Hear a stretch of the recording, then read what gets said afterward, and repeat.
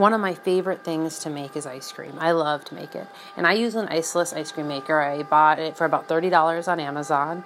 So I just throw it in the freezer the day before. And then I put my coconut milk in the freezer the night before. So that's nice and cold. And so then I just make sure everything's mixed before I pull it out of the freezer. Pour it in, stick it, and then I just turn it on, and it's ready a half an hour later. You can use an ice cream maker where you have to add ice and salt. It's a little more work, but it works just fine.